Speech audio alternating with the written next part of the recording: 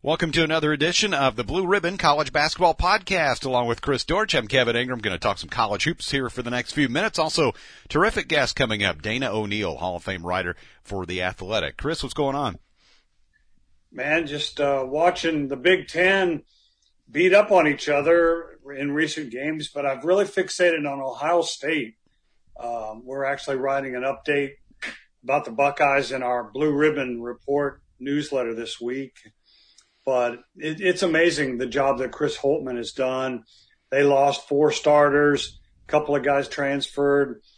They brought in some transfers, but a couple of those have been hurt. And he's just been able to weave together a good group of players, not a fantastic group of players like 5-star guys, but, he's proven that he really doesn't need to do that. And they're fun to watch. I watched them win at Maryland last night, and their guards are just really can take over games. So right now they're the 4th number 1 seed in the opinion of all the experts, including our boy Joey Brackets. Yeah, I've seen Ohio State play a few times too. I watched them beat Michigan State a couple weeks ago. But Chris, that whole league is crazy. They have 7 ranked teams. Michigan's been shut down for a couple weeks. Ohio State, as you mentioned, could be a number 1 seed. To me, Illinois looks like a team that could go to the Final Four. They have a lot of good pieces. Iowa has the best player. Indiana just swept Iowa. Rutgers is under the radar good. You have some teams on down the way that are pretty good. I mean, we could go on and on about that league. Yeah, it's unbelievable. And I think that part of it is just the fact that, they recruit well, but I don't think that they've had to be overly reliant on 5-star talent up and down the roster in the Big Ten. And I think it's enabled them to get old and stay old. Yeah. Iowa is one of the more experienced teams in the country. It's amazing. Ohio State, Chris Holtmann can really, really coach. And, Rutgers was up there for a while, and now they're back out of the top 25, I think. But top to bottom, and Michigan got to 13-1 before they got shut down by COVID, and it's amazing the job they've done post John Beilein. So, it's an incredible league. Of course, as you know, I'm from the Midwest, and basketball is just so appreciated and understood there. I'll never forget when Rick Barnes got the job at Tennessee. A couple of his assistants told me that the biggest change that they saw when they moved from the Big 12 to SEC country was how much that the players they formerly recruited were just basketball-only guys that had higher basketball IQs. And then they got to the Deep South where basketball might be the 3rd best sport of a player who played football or track or baseball. The Big Ten country, it's no surprise. They eat, sleep, live it. Mm-hmm. And the teams, the players they recruit, we've gone this far and haven't even talked about Wisconsin and Minnesota and how deep the talent is up there, high school talent. So it's just an unbelievable league. As far as the South goes and the SEC, it was a wild Saturday going back a couple days. Missouri held off Alabama after Mizzou was ahead by 20 with 6 minutes left. Tide had a chance to win at the end. It looked like Herb Jones might have got fouled on that layup attempt. And Ole Miss later on in the day winning a thriller at Auburn on a buzzer beater by Devontae Shuler after Sharif Cooper hit a 3 to tie it toward the end of OT. And then Tennessee's outstanding freshmen, Keon Johnson and Jaden Springer, they put up 50 points combined in an 11-point win at Kentucky. Tennessee was behind for part of the game, but it felt like once the Vols took the lead that they were going to get to the finish line. They've now won 3 out of 4 in Lexington, so a crazy day in that conference as well, which, it might be a little more top-heavy than the Big Ten is, but you look on down the way, to me, a lot of those teams in the SEC are pretty even. Yeah, I think, too, that there are some teams in the SEC that have a deep NCAA run in them. Do they have one capable of winning at all? I'm not sure. Certainly Tennessee, a lot of people thought Tennessee was that team early on. The Vols have had their offensive struggles, but I was texting with Rick Barnes a couple of days ago, and he said he's been trying the whole year to get his guys to play downhill and just attack the rim. And they proved the other night in Lexington that works. Yeah. And they've got the personnel to do it, and they don't have to rely on hoisting up threes. And so Tennessee is certainly a team. Alabama, we talk about every show, it seems like. They did lose, but that's a team that could scare people. I think Missouri is built much like Cuonzo Martin's last team when he was at Tennessee, is a team built to get to a Sweet 16 or maybe beyond. So it's a solid league in its own right. The Big Ten is just off the charts this year, so there's really no comparison. This week's AP poll doesn't include Duke, Kentucky, North Carolina, Kansas, or UCLA. In fact, I saw the stat and I looked it up. It doesn't have any of the teams that are in the top 13 in all-time wins. Purdue is 14th in all-time wins. The Boilers are ranked 24th. Actually, my alma mater, Western Kentucky, is 15th all-time, but Kansas is out of the poll for the first time in, say, a dozen years. So just an illustration of how strange of a season it's been. Gonzaga's number one. They continue to steamroll through this season. They're 19-0 after beating BYU last night, 82-71 in Provo. BYU's a pretty good team, but it was the early knockout punch, Chris. I mean, that game was over by the first media break. It was 15-2, and then I think at the under-16 timeout, it was 15-4. BYU got it back within single figures a couple times, but Gonzaga pushed it back out to 20 points in the second half. So, man, that team, there's no sign of stopping anytime soon for Mark Few's group. Yeah, by the time I got done with the Ohio State-Maryland game and switched over, BYU was down like 15. Yeah. Yeah, the thing about Gonzaga that's so impressive is that they're as good offensively as they are defensively. They're number 2 in the nation in Ken Palm's offensive efficiency and number 6 in defensive efficiency. But what I'm really impressed with, they lead the nation in effective field goal percentage and 2-point percentage. They're making 64% of their twos. Really, they're pretty far down the list in 3-point percentage, so they're not overly reliant on that. I say pretty far. They're 113th in the country, shooting about 35%. But, you know, they know where their bread is buttered. They get high percentage baskets. And they're, you know, I think some people might have said, well, maybe their defense might not be championship caliber. I beg to differ. I think it is. Yeah, they got 19 turnovers in that game against BYU. Here a little closer to home, Chris, you talk about teams that either score at the rim or shoot threes. We've talked about this for years. Belmont is absolutely rolling. They have a 17-game win streak. They're 20-1 and 14-0 in the OVC.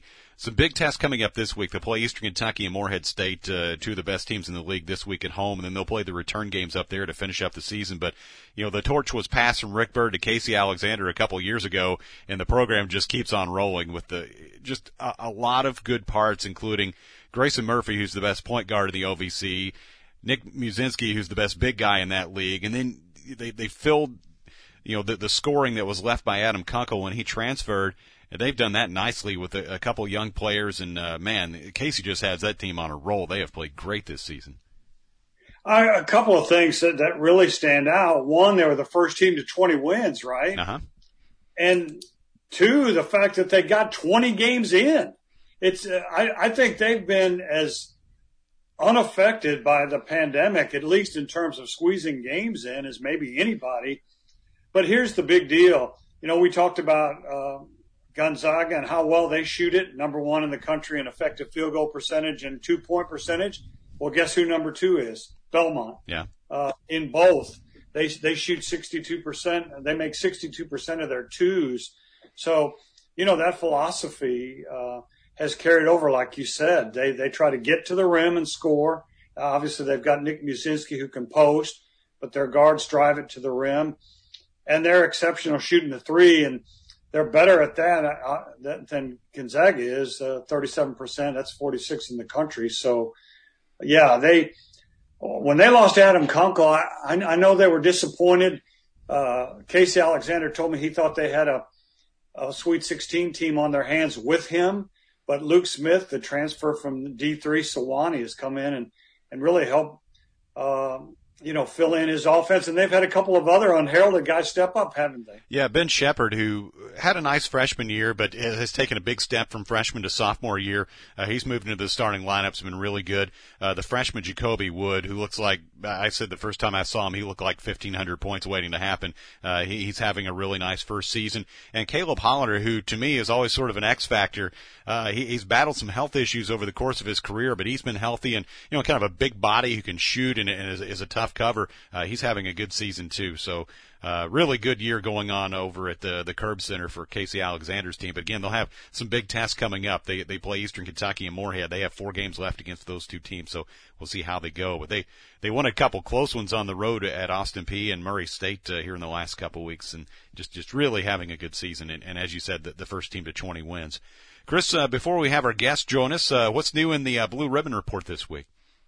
Well, like I said earlier, we've started a series of stories on updates of certain teams that are trending and how they fared relative to what we picked in the book.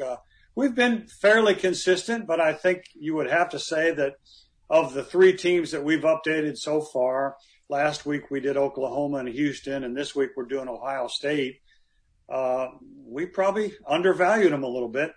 We're also having another back to the feature. Yeah. This one's on Marcus Haynes. Okay. He of Globetrotter fame, who played at Langston University. And in the course of our research, I found out something pretty cool about Marcus Haynes. They were playing Southern University in a conference tournament game, and Southern had run up the score on Sam Houston College, coached by none other than a young Jackie Robinson. Huh. The game before. So Marcus Haynes put on a 2-minute dribbling display to run out the clock.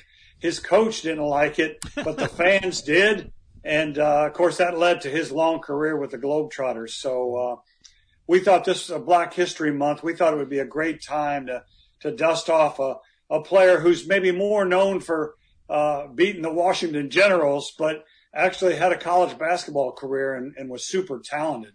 One of the great things about working with Chris is we always get great guests for our podcast, and that is the case today. Dana O'Neill joins us, Hall of Fame college basketball writer for The Athletic. Dana, how you doing? I'm hanging in there. Thank you. I'm here. Dana, I was pleased to see that not only you, but your longtime buddy, Pat Forty, got in the U.S. Basketball Writers Hall of Fame, so congrats on that. Does that make you look back and reflect? Yeah, I mean, thank you for that. First of all, it makes me look back and think, oh my God, am I that old? But yeah, when Seth Davis called me to tell me, I was like, man, that can't possibly be the case. Like, that's for Dick Girardi and like real writers, not me.